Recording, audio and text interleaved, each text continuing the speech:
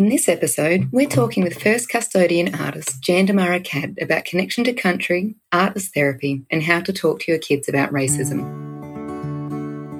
Welcome to Raising Wildlings, a podcast about parenting, alternative education, and stepping into the wilderness, however that looks, with your family.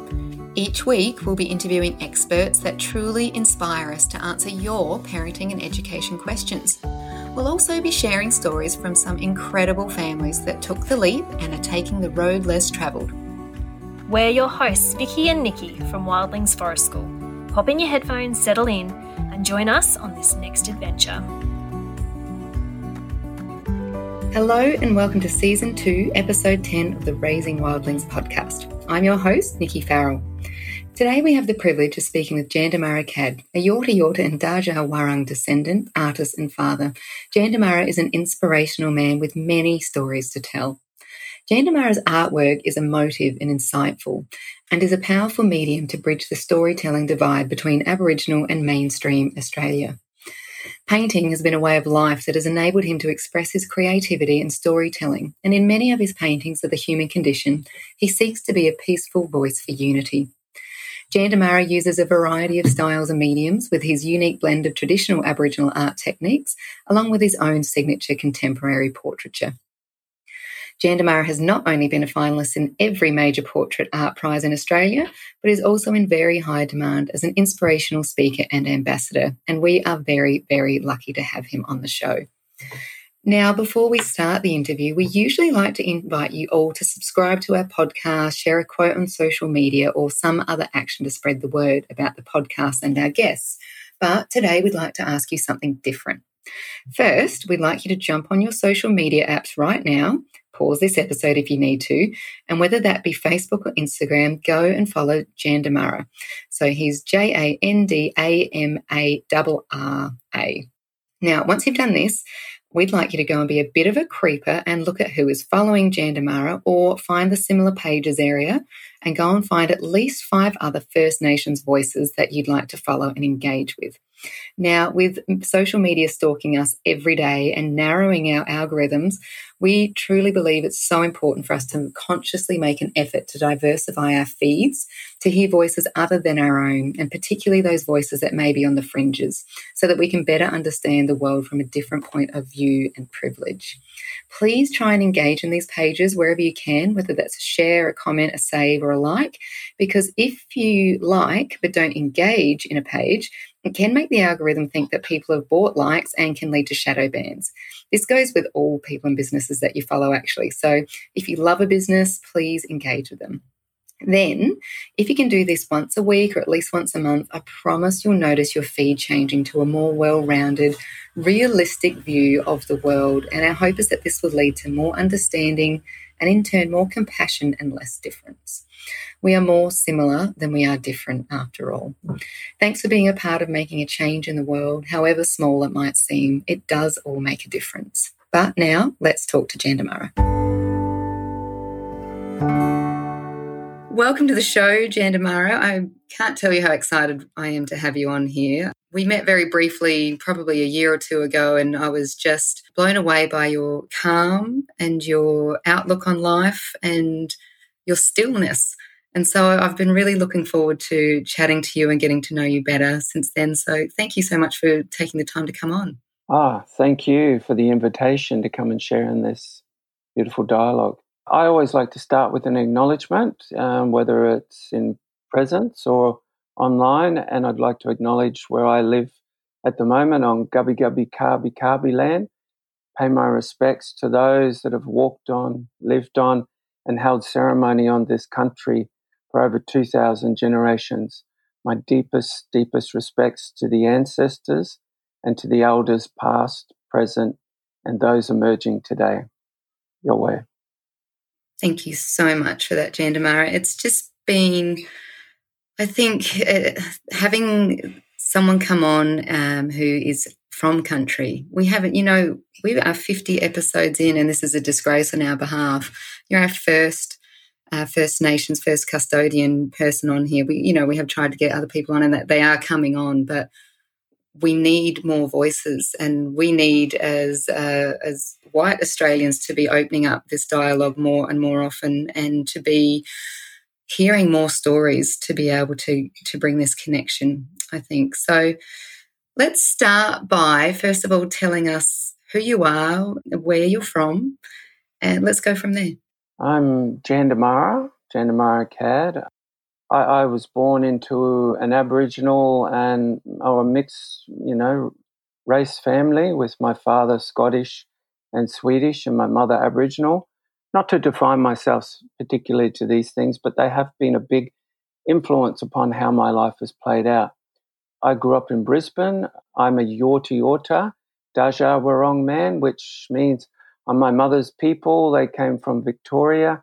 I grew up in Brisbane, so I had a lot of a time and affiliation on Turrbal country, as well as up here on Gubbi Gubbi country growing up.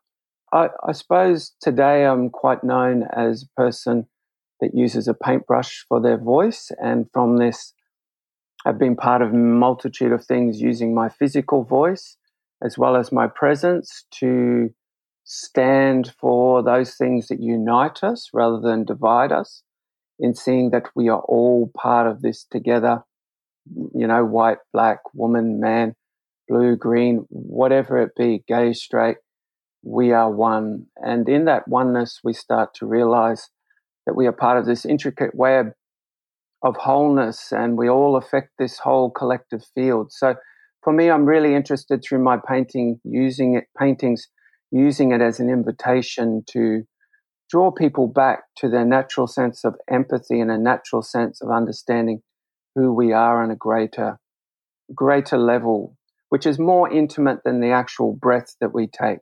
It's something that is within us.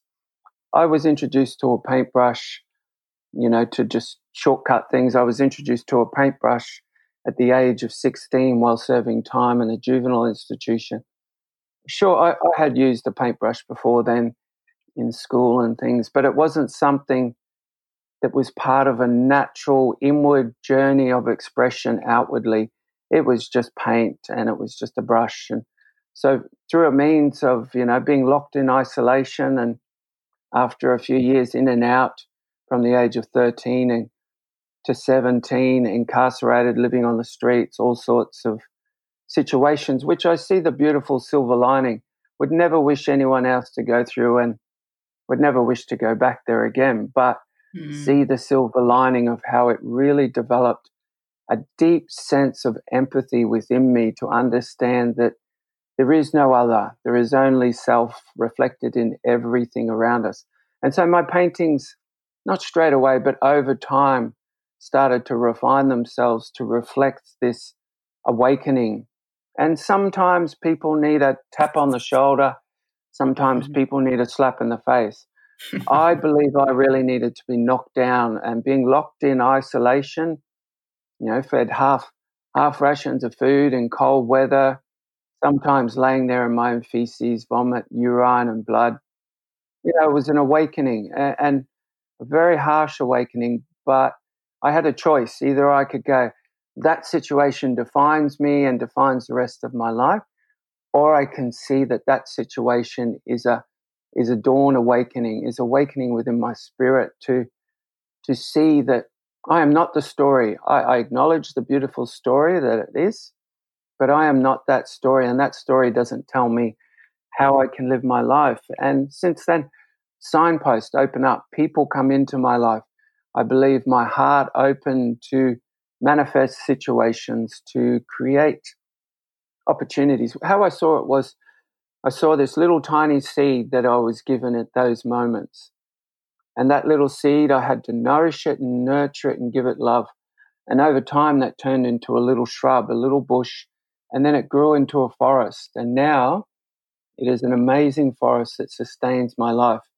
And I see myself in loving devotion to this, not in, I must do this, because loving devotion, because this, to me, this servitude to this way of bringing unity, inviting dialogue, of walking together. There is no other higher purpose for me I mean, sure, money has a purpose, things have a purpose, but to me, all of that is wallpaper to this truth. This is what I think has the beautiful presence that you have to have overcome where you've been and to come to these realizations, the journey that must have been, and the power, not the power, that's the wrong word, the empowerment from that. I think it's just beautiful. It's an incredible story, but it's probably more incredible the peace that you have found. What do you think has got you here to go from where you were, like you said, in a cell in isolation with no connection, to where you are watering this seed now? A big part of it is nature. And for me, my saving grace was we had a lot of bush up the back of our property where I grew up in Tingalpa, which is a suburb of Brisbane. For me to wander off, to be part of that, I mean, I remember even specifically, I don't know whether it was every full moon, but most of those full moons from when I was about 4 up until I was, can remember, I used to, when my family would all be asleep, I'd go and walk even up to 250 meters off into the bush by myself. Probably as a 4-year-old, not that far, but a little bit later I used to explore. And and I felt so at home. I felt like I was held and I was walking tall with the grass, the trees, even the animals lurking around at night. And that moon, that to me is home. And I realize now it wasn't the things themselves. It was the connection that I was experiencing as I was hard to define where one thing began and I ended. It was such.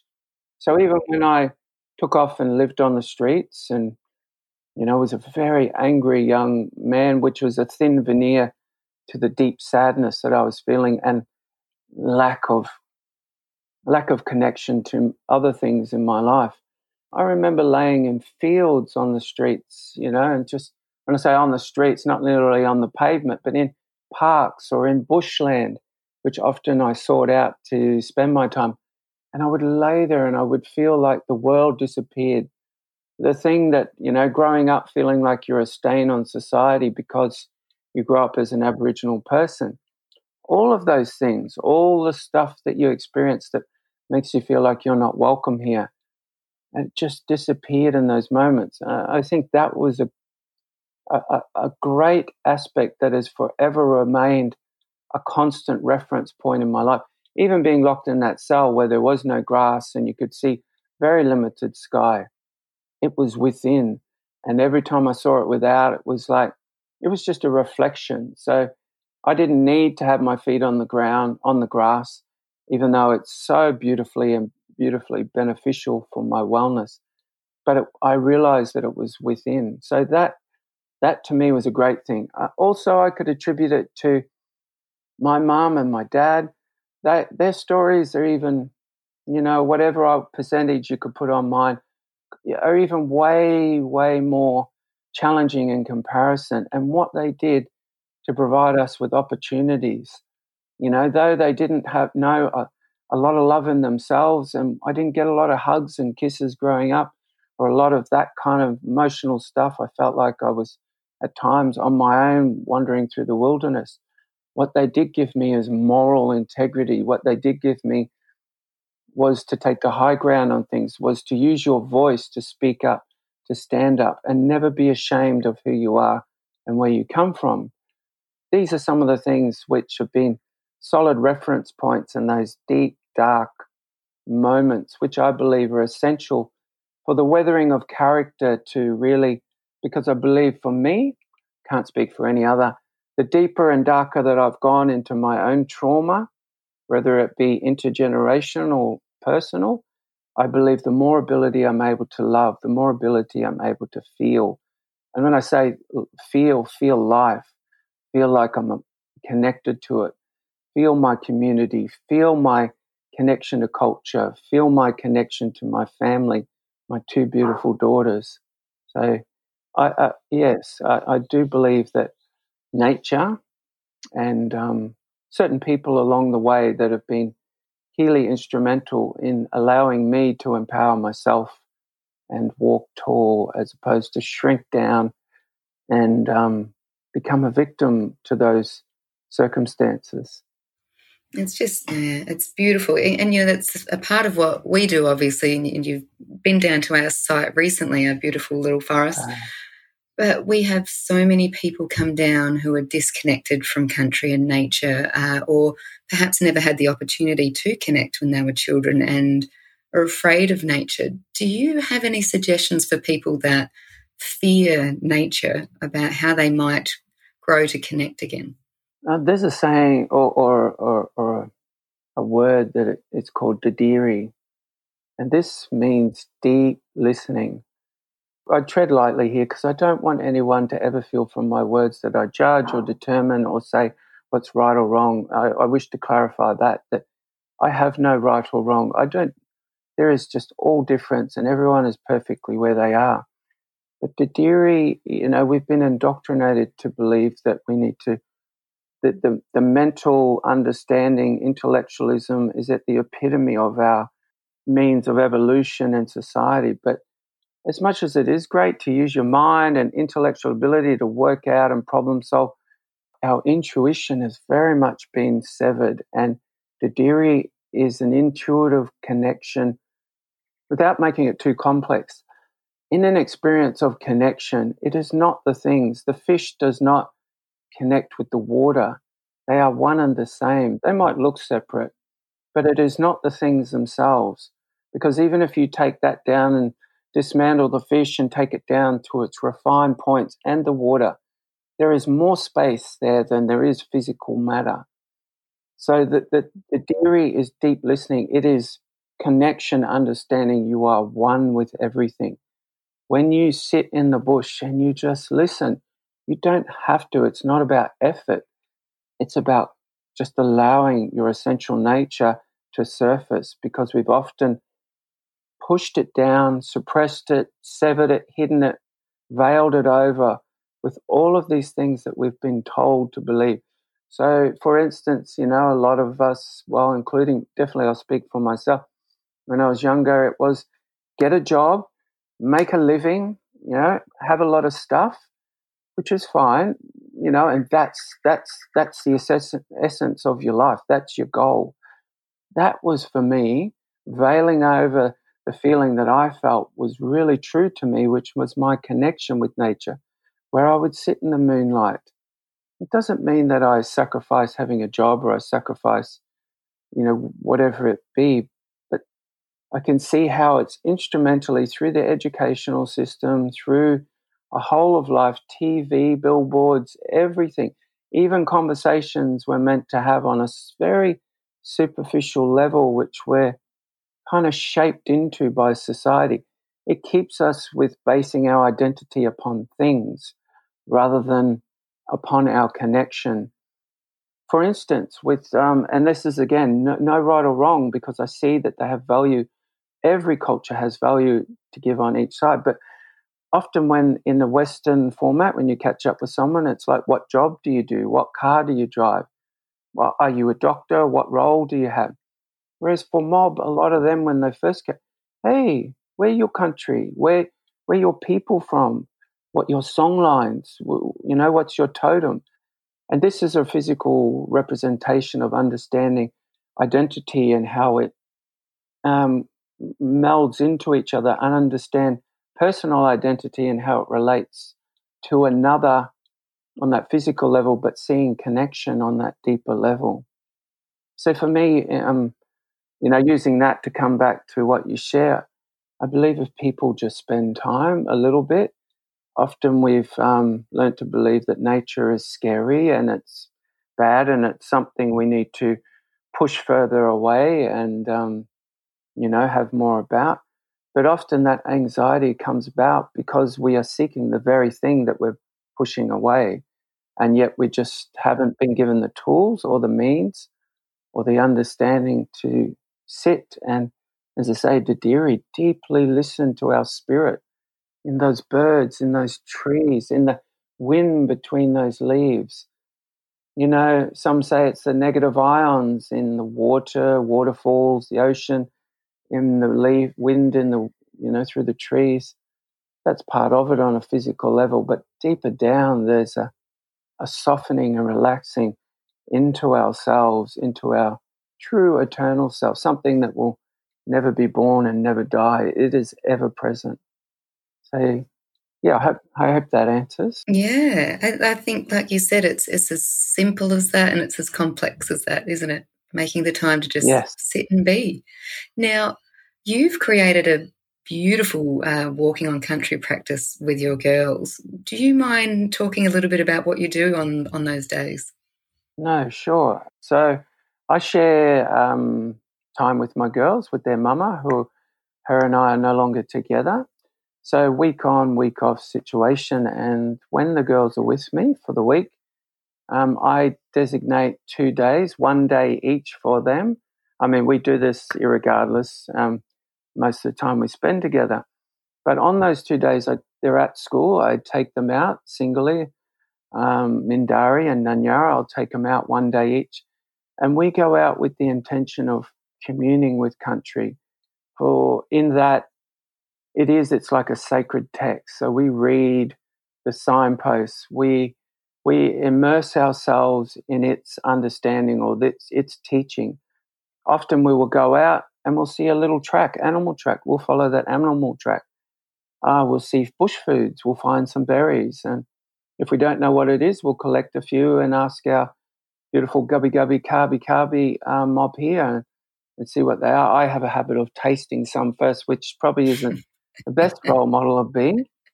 But for me, yeah, I know, maybe not be here one day, but at least I, enjoyed my process. So, something that people may not be aware of, and it's pretty heavy past. Or, when I say past, it is intergenerational trauma walks around with a lot of us mob. I've carried it. When I say carried it, it's been a part of my life for a long time. In that intergenerational trauma, Aboriginal people hold the highest rate of suicide in the entire world. We make up 2 to 3% of the population in Australia. We have the highest rate of incarceration in the entire world and amongst the lowest life expectancy. These are real statistics. And these are just a reflection of that severing of connection. When I say that, the systematic severing that the White Australia policy and such things here have taken place, deliberately displacing off land, stolen generation, the massacres, the mass rapings that ended up with all these light-skinned children that they took away. So because of that reality, I see my girls as the whole being that they are, and they are not mine to own, but it is my loving role to give them the tools and the grounding to navigate the rest of their lives how they choose and will to. And in that, I do believe that, as I shared, this intellectual process has a place, understanding how to read and write and the logic, but I also wish to develop their intuitive, deeper, connective self. And in walking on country, what we're doing is communing with ourselves spiritually, whether it's at a waterfall, at the beach, in the bush, digging a hole, looking for, certain grubs or whatever it be. So in this, what I wish to hopefully support is them not feeling they get to that place where they need to, end up in such possible invitation to deeper, dire situations, which I've been faced with in my life. And I've lost quite a number, family members and friends and beautiful community to this intergenerational trauma.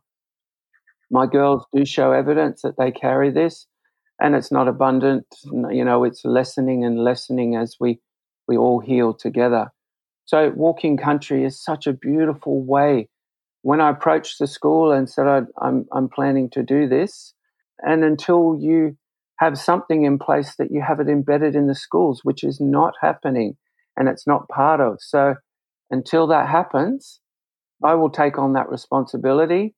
I will, take time out of my life to make sure that happens, because I want fully grounded, fully matured beings emotionally, not just intellectually or mentally, but emotionally and psychically developed, which doesn't happen in so much in the schools. No, that is so powerful. It's the fact that A, you're doing that, but B, that you're pointing that out, and that the schools flat out, honestly, cannot say that they're able to provide that.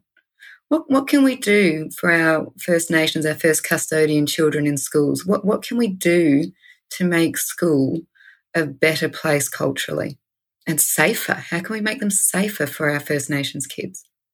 Well, it really is a simple thing. We need to embed more First Nation values, First Nation ways, language, ceremony, dances, stories. As much as there is little bits, and there are some great, amazing teachers that working within the system that do the best they can, and their hats off to them, because they're really doing amazing things in bringing it into the collective of their classroom. But, it really originates to broader Australia seeing the value of First Nation culture. Mm. I mean, we've heard this term, it's the oldest living continuous culture in the world. But if you think, this is something that still people are ashamed or embarrassed about in this country. And this is because of deliberate propaganda, deliberate perspective that was driven as part of a narrative to see Aboriginal people as a backward race of savages rolling around the dirt. So it was justified that they could take the land, justified that they could oppress them, they could even murder them. Because it's like, until 1967, for those that don't know, Aboriginal people were classed as fauna. So there was no law in the country. If you went up and shot an Aboriginal person, there was no law in the country that could take you to task on that. Yeah, this is my parents' generation. It's so... it's modern history still. It's not long ago at all. It's just an absolute disgrace. It is. And, it's not about guilt or shame. It's about all of us feeling what it's like, a deep sense of empathy. If something happens here, a cyclone, a flood, a fire, a great accident, it doesn't happen, it happens anywhere in the world. They are often beautiful catalysts or opportunities for people to get in touch with their deep, deep empathy.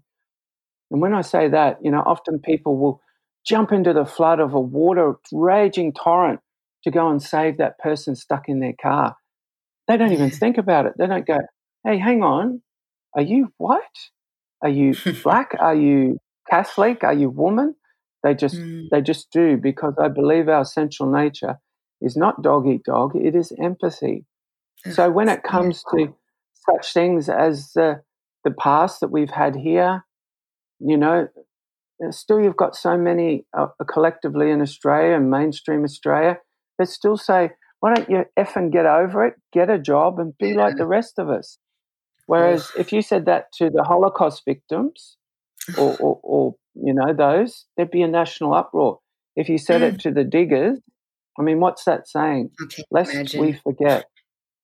And beautiful that is, lest we forget. But for Aboriginal people, for some reason, because of that propaganda, backward race of savage, they don't have the same rights or same empathy or understanding imposed. So we need to have into the schools this full-rounded, where there's a value and appreciation that's also generated by understanding the hidden truth, bringing it all out, not about guilt or shame, about understanding. They have gone through mass genocide, culturally, physically, emotionally, and mentally, and psychically, and all of that. So it's like what you're seeing with the suicides, the incarceration, this is just a mere tip of the iceberg reflection.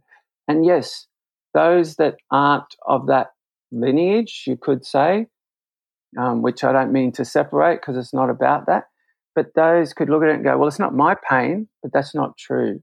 That trauma is all of us. You here living, walking on this land carries that trauma. You are that trauma, I'm sorry to say. But so when you get to realize that the true pain, and I just wish to say on that, First Nations people, it was documented by European as well as First Nation mob, that there was no cases of tooth decay. There was no known sickness, no diabetes, no heart disease, no sickness, no flus, no, all of that. There was no known crime rates. Sure, there was aspects of things that happened, but there was no jails. There was no known suicide. Now, tell me, if that's a backward race and that's way back there and we're progressing over here, how can we not look at that and see the value of that?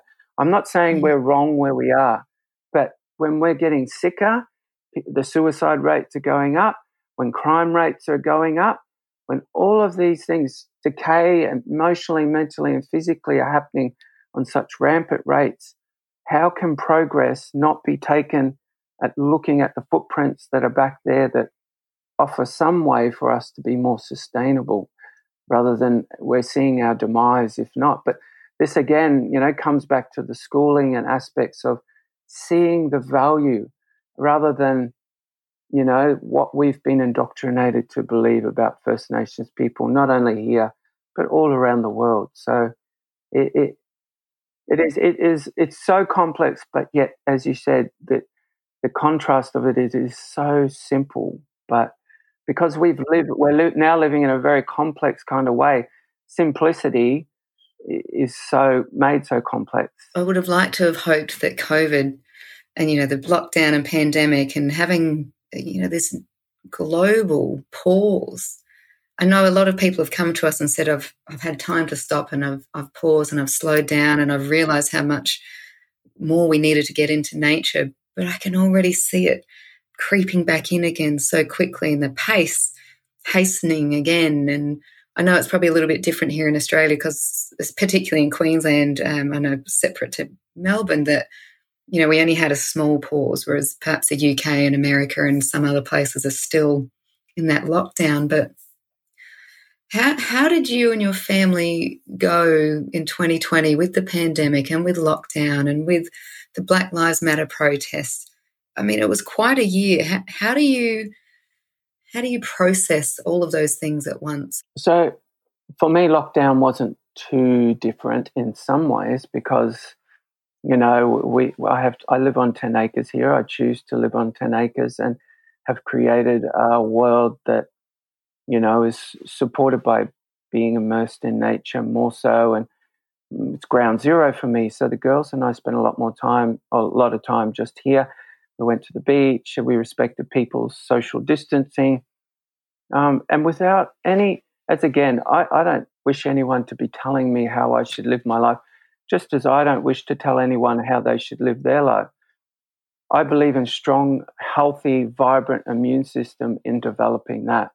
I don't believe for my girls and for me, I'm not saying I'm anti-vaccine, but I don't believe in them needing to receive a needle with something in it to try and stimulate their immune system. I believe in, eating the dirt. I believe in, getting a little bit of a sickness, a flu or cold or something that goes around to strengthen the immune system. So for us, obviously, naturally, that last year was an interesting journey because, you're navigating different ways and different things. But a lot of the time, we spend our time in nature. We spend our time close as a family.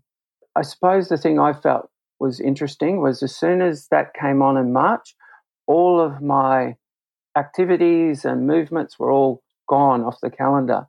So it was interesting to go, wow, now that is something we're going to have to look at. And for a moment, there was initial bit of fear.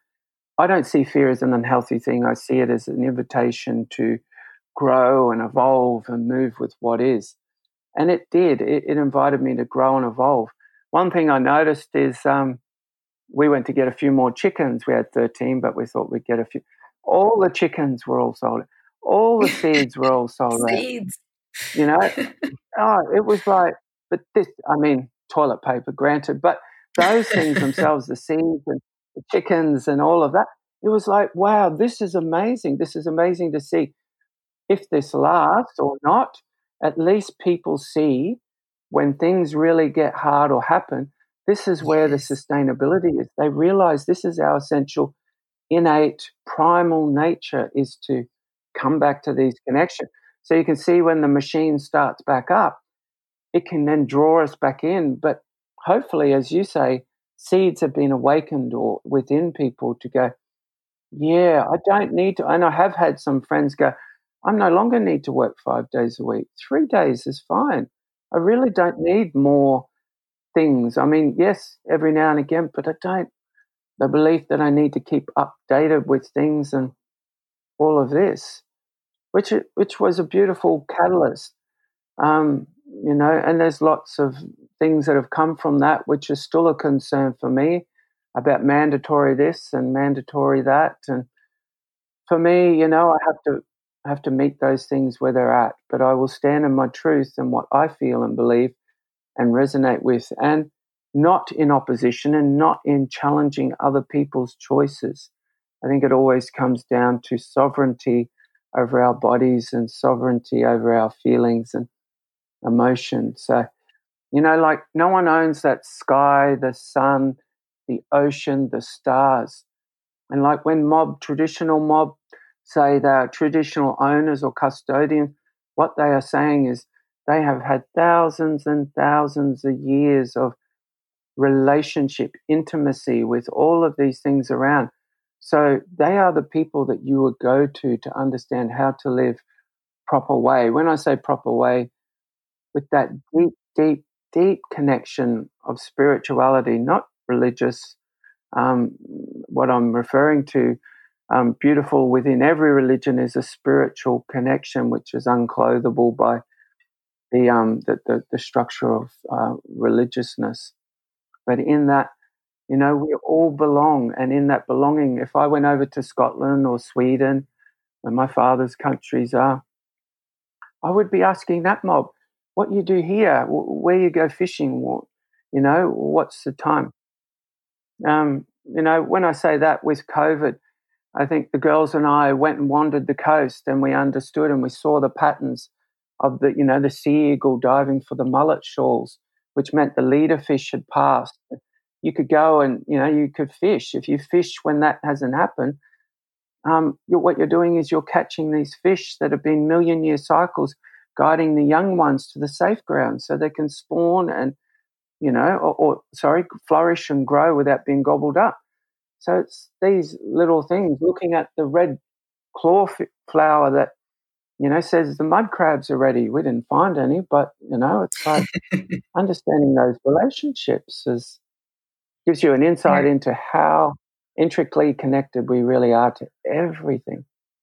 Yeah, those synchronicities are just, it's something since moving up here. I'm from Ceduna, Wiradjuri, and it's just, the synchronicities are different, of course, everywhere, but I find there's many more cycles here because I don't know whether it's just more abundant because of the rain, or I'm fascinated by the synchronicities and cycles here. There just seems so many more. I don't know. I probably just have learnt more here because of where I am, and perhaps the history was more hidden back then and more inaccessible. I know we had one semester of Australian history in my entire high school, and out of that it would have been one term of Indigenous history, and I can tell you it came from a very white textbook. And there was absolutely no talk of the agricultural practices and the harvesting and the farming of wheats and the fishing, the damming. I had no idea that there were wooden dams 40,000 years ago. Yes. And that's been hidden. Yes. And we then become, as teachers, if we haven't been taught that. I'm an ex-high school teacher, is that I then become the gatekeeper because I don't know that knowledge. So how do we? Yes. If it's not at university, it really lies within teachers ourselves to go and seek that out. So is there anyone you would recommend for primary school, high school teachers, or just flat out human beings to go and discover more about the true history of our First Nations people? Well, the best way to do that is to invite First Nations people into the classroom, because they're the ones that are living visual narratives of this. Young ones, older ones, if you can get elders, they are, funny thing in this society, which, as I say, it's not about making it wrong or bad, but it's so saddening to see our elders, after they've turned the cogs of the wheel, they're now pushed to the side and they become almost something that is not of so much worth anymore. Whereas they are the gatekeepers, they are the connectors, they are the holders of no matter what lineage, the stories, the glue of what got us to where, to a certain point, gave us who we are, as the next generations after. So bringing them in, and part of that, not having that available in universities or schools, as you say, is part of, again, the systematic thing of not seeing, like as you say, knowing about the damming, knowing about the eel traps, knowing about the yam farms, everything, the grasses, the potato, all of that stuff. It says that they weren't nomadic wanderers just wandering around looking in the dark. So it debunks the thing that they're backward race of savages. They don't want that, because then people will go, wow, we need to listen, we need to see the value. But anyway, in that, bringing First Nations people into the classrooms and being a part of it, in this, understanding that what they share is a part of all of our history now, because when you walk this land, you're a custodian. No matter what race or what sex or what background you are walking on this land in footprints that have origins of over 2,000 generations. And that is understanding that, the foods that grew here, they didn't need pesticides. They didn't need all these things that you need with these introduced agricultural things. You didn't need to add things to the soil, because they could extract everything out of, what you see as a dry, desolate soil. They could extract nutrients out. Davidson plum has something like 8 to 10 times the vitamin C of oranges, because it can extract out of the soil. They grow on my property here, and the driest, what I would see is I couldn't plant any traditional crop. They just wouldn't go. They'd probably be very stunted and get eaten by the grasshoppers. Yeah. So you'd need to spray them. It's right. So living on this country, if we ate more of those bush foods, we would start to see that our bodies are organized on this country. They extract more nutrients that we need. So we don't need as many supplements. We don't need to use sprays on the yams. We don't need to. And understanding when the silky oak up here on Gubby Gubby country is flowering, the freshwater eels out there, it's at its plumpest, it's ripe to go down and get. And it's at a time when I believe the omega-3 in it is at its richest. So the nursing mamas, and the children and the elderly, this was medicine. It wasn't something outside of your food was medicine. But the food, you understood, was part of the land, and the land was you. So it's all part of your identity. And it's like that saying, when there's a fruit tree or something, you don't take all those fruits. Not only because it's selfish, but you get to understand that you're taking away from your identity and full expression with the birds, with its self-seeding to grow others for future. Something that is in contrast to this society today also is that we wish to take more, dig deeper and build higher, extract more from future generations' ability of, or enjoyment of abundance. This is what we class as Rama Rama. Like, this is your children too, and your grandchildren, whether it be Adani or whoever else. How do you not see this? Should we not be leaving it in a better place? So that mentality that came here 238 years ago was like, and I say it's not color of skin, it's a mentality. What a backward race of savages. They didn't even invent a wheel. Well, they didn't need to build a wheel to carry the materials to build a big deck and a house to look out over the water. They would just sit on the grass under a tree and look out over the water. They were in, for them, I'm not to say it was perfect, in every way, but they were in the Garden of Eden. Everything was provided and it was in harmony. It was in balance. Deep to deary, deep listening. Oh, yes, I don't want to destroy that, not because of a fearful LAW, but because of a loving, respectful LORE, a law that we are all part of. For many, we're looking 2,000 generations ahead, not just behind. Anyway. No, anyway, you've nailed it. You know, LAW versus LORE. That is the difference, isn't it? LORE, law is about everybody. It's making sure everybody has access to those beachfront views and to those Davison plums, whereas LAW really just helps the people up here, the nice little fat cats, keeps them well fed, doesn't it?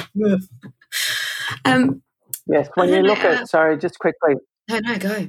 I was going to say just quickly, when you look at all the waterfront, I'm sure along the whole coastline, but all the way along up here, from Gubbi Gubbi country all the way up from Kalula Coast all the way through to Caloundra, it'd be interesting to see how many mob actually live in a house that's right by the water, Not to say that I'm comparing it and saying, non-First Nations people shouldn't have it or whatever, but that's the disparity. And when I talk to my mum, she often reminds us that we're the first generations to actually own a house. We're the first generations to lift ourselves a little out of what was passed down and handed over to a lot of European people. They naturally got land when they came here. They got, well, unless you're a convict, but if you came over, otherwise you were given land or you were given some money, you were given opportunities, and that was passed down. So Aboriginal, First Nation, Aboriginal and Torres Strait Islander people are lifting themselves up out of that at the same time as trying to navigate living in a Western format still. That's still a Western format that still tries to assimilate. It blows my mind. We talk about reconciliation, but really the white agenda is still assimilation. It's not actually about taking all of that, 60,000 years, 2,000 generations of knowledge. It's still trying to impart this white Western ways and the 9-to-5 job and it's yes. Why? I don't understand why. Yes, it's hard to understand. And the thing is, it's often, trying to be solved from the very place that has created it, which is the mind. Because the mind is very limited in its understanding. It can't understand, for instance, it can't understand something that was never born and will never die. It can't, because everything it sees, hears, and every sensory stimuli it rises and falls, comes and goes. It cannot grasp that. And that is a key reflection of its limitation, its conceptual prison cell that it puts us in at times. Whereas we come back to our empathy and our intuition, we start to realize that we are more than the breaths we take. Yeah, we are more than the things that we can touch.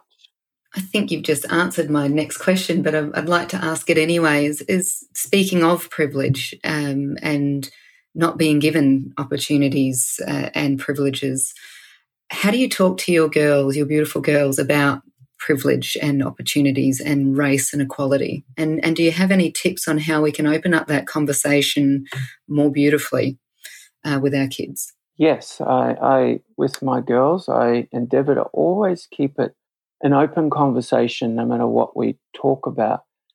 And, my girls are very proud to be Aboriginal girls. I also share that we are part of, beautiful mixed culture with my father's Scottish and Swedish, and their mamas, which I believe is English and another one. Anyway, and her father's Scottish. So those beautiful elements that make us all who we are. And I share it as simple as when we walk in the forest, we hear that beautiful magpie, we hear that butcher bird and the lyrebird, and we hear the kookaburra sing its song. And then the crow comes in, rah, rah. This is the beauty of who we are. What we've got to see is that we're a symphony within and without. We're not one, and there should be no bird that says to every other, you should sing like me, because that's where the trouble begins. And we understand that it begins within us, the empathy, the understanding. Many people have their faith in governments sorting it out for us, but I believe on a grassroots level, it's up to us as individuals to then ripple out and support others. And if others have opposing views, accept and understand that's what they believe, and that's whether it's detrimental or constructive, irregardless. Not that I I wouldn't choose to be around those people. I'd say, bless them and I love you over there. But I think it's in deep acceptance. And race itself, I think for so long, like you mentioned in the first part about Black Lives Matter, for a long time, Black lives haven't mattered, but it's been so politicized now, and it's still used to pit us up against each other. Division, black against white and white against black, man against woman, gay against straight. The thing is, this is the very thing that this system thrives upon, because when we're in that, we're in conflict. We're not united. And when we're not united, whether as a collective, lineage group or sexual group, what I mean is, whether it's Aboriginal people not united, whether it's, LBGT community not united, what we are is we're diluted, we are fragmented, we are weakened. And in that we are not, I'm not talking about a force of physicality, but we are not a force that we can stand up in truth together, because we are the 99%, all of us. But it's changed over time that governments believe that being the 1%, they can tell us what to do now. I don't mean it in the way that they are our servants, but they are public servants. They're the ones that our taxes, our monies go to support, yet we invest so much hope and praise in them to solve these issues. And they are the ones that are actually now telling us what to do, rather than getting our advice, getting our, collective input to in many ways. So for me, I believe that with my girls, it's about empowering them with as many tools as I can for them to develop in their own nature. And I will nurture that with people and situations, because I can't cover all perspectives, and I never would try. But to provide them with a full gamut of perspectives that are, I believe, very empowering, whether it be, sitting with those that do, traditional fire making or natural weaving, or those that talk about philosophy in a Western way, those that talk about the constellations in traditional way, rather than the way they get taught just in school, empowering them with a voice. Two little girls, especially being girls, I believe for me it's imperative to support their voices. I do feel the change that is happening is part of a rebalancing into the feminine energy, coming into its, I don't even like that word power, because it has so many connotations of control. Coming into its power, more coming into walking with the universe in alongside them, because it's been heavily patriarchally driven for so long. And I don't just mean the embodiment of the feminine, which is my girls and other female, but the feminine within all of us that has been so repressed, so pushed down, so pushed aside. So within them being strong females with beautiful empowered voices, knowing truth as much as I can, provide them with opportunities to, when they do get into trouble or they're in situations where they feel they're surrounded, or they feel that they're immersed in places that really are very hard, they have reference points within themselves to continually access and utilize in those situations. Because I believe that they are our greatest investments, whether it be my girls or any children. They are the ones that are going to decide whether I get put in a home or I get seen the value of what I've done over these years, and yourself and many others. And they get to determine what we do with this land, what we do, whether we become digital robots or we say, hey, enough is enough. We need to balance things out and come back to our community, local communities, our family, and Mother Nature on a greater level. Amazing. We have covered the entire gamut of conversations, which is so beautiful. We haven't yet touched on your work. Can you tell us about what you're working on at the moment, and any joyful projects you have coming up? Yes, I'm working on a series called Cultural Custodians, and it will be an exhibition down at the Scenic Rim Gallery down in Beaudesert towards the end of the year. I'm not sure, I think it's October. So that will be a collection of works that speak very poignantly about the spiritual. I mean, even this word has connotations attached to it. Spiritual to me is our essential nature, unclothed and raw and beyond what the finger can point to, but the finger's pointing in that direction.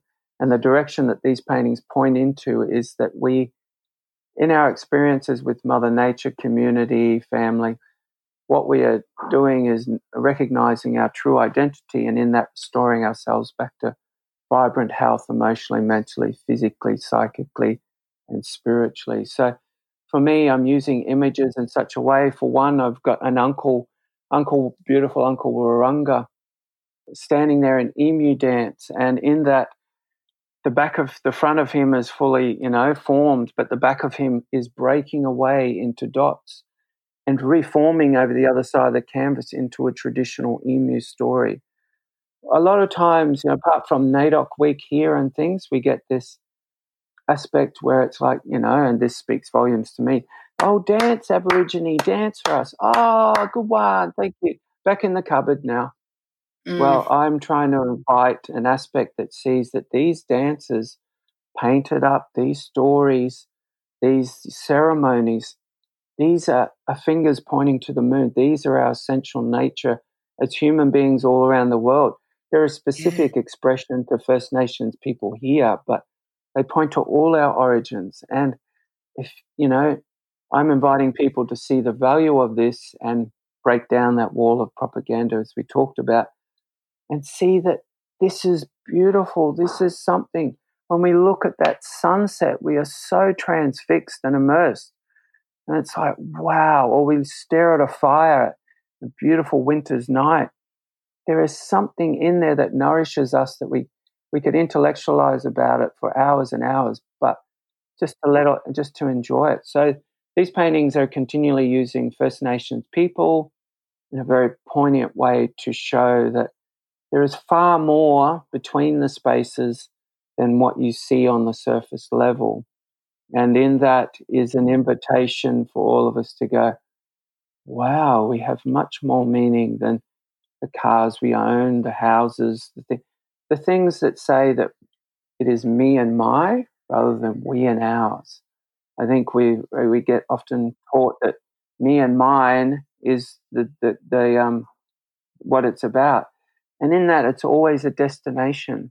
It's always, when I get to there, when I have that, when I obtain that, whereas it's about the journey, and it's really about coming back to enjoying the moments, and the moments blossoming within you to allow you to realize even though you are one part of the whole ocean is within you, and we are that together. We are the entire collective quantum field, without opening up a whole new dialogue.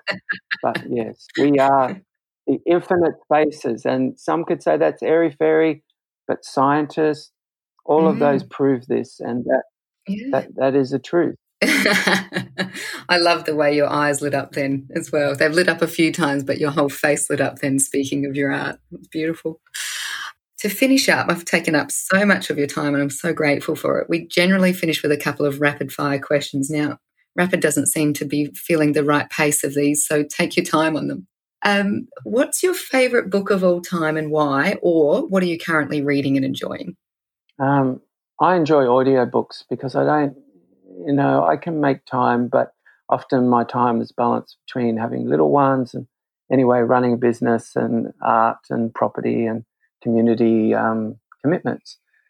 At the moment, I'm listening to a lot of audio stuff on Brian Scott, which is this beautiful, touches on a variety of subjects, but beautiful, spiritual, metaphysical connection with self and understanding that abundance is something that is a part of our essential nature, and we are shaped and shifted into belief that we are not that. So it's a beautiful thing because I can say that I love, certain books out there like Dark Emu, Bruce Pascoe. I've read some of Garamal, Uncle Archie, Uncle Jack Charles's, autobiographies or biographies, and they're beautiful things. They all point in that direction of understanding. the lives and the hardships that they've gone through, come back to this recognizing and realizing that we are abundant, and we often get caught in this very small aspect. And anyway, it's a rapid, I won't go into a dialogue. So yes. No, I'm enjoying the pace. I'm going to look him up. I've heard of him, but I haven't actually listened to any of him, so I will. I'll put him on my list. Where do you go, or what do you do to reset after a rough day?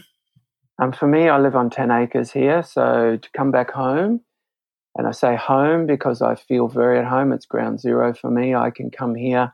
If I wish to, I can close the gate, which is 150 meters from my house, and just sit.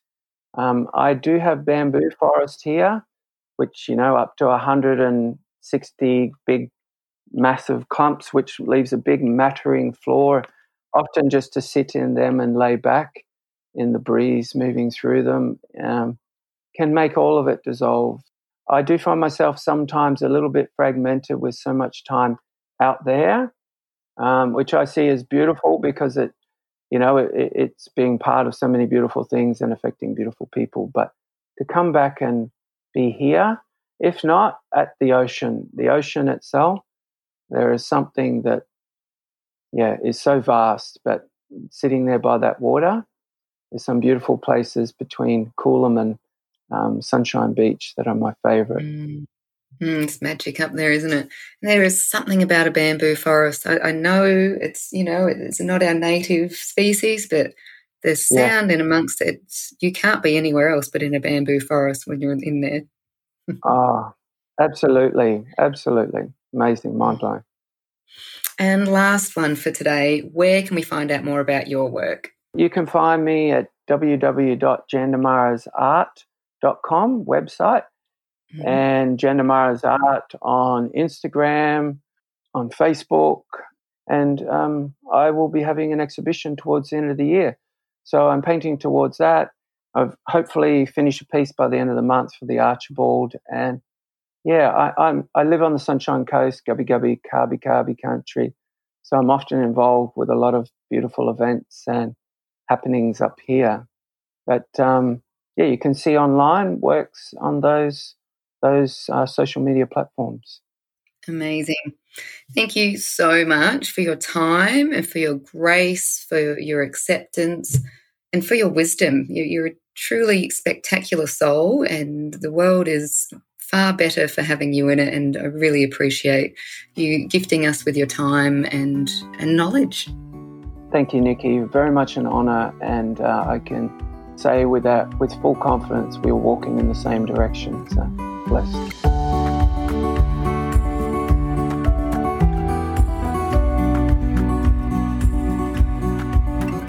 Wow, what an incredible human being. To have come from such trauma and to have lived through such hardship, and then to have come out the other side with not just acceptance, but forgiveness, grace, courage and wisdom.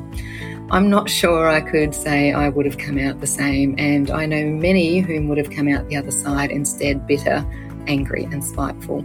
Jandamara didn't speak about this, but he is available for guest speaking and ambassador and mentorship roles, and I would personally very strongly recommend that you invite him in for a cup of tea or three and see just how you can work together.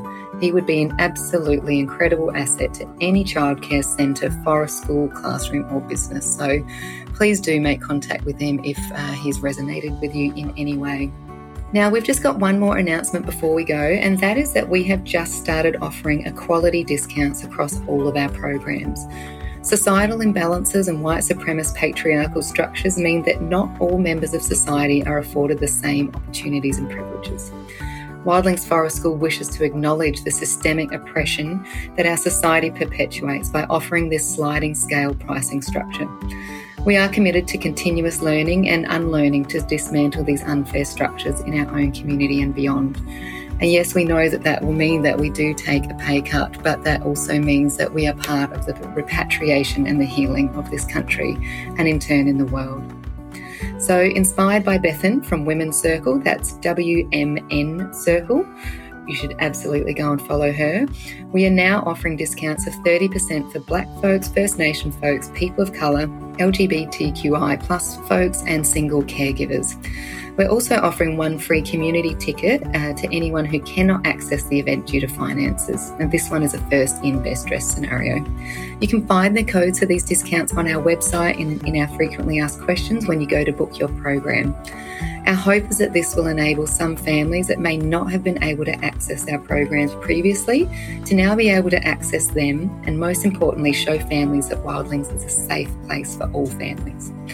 The forest should be accessible for all. Until next time, thank you as always for this journey. Stay wild.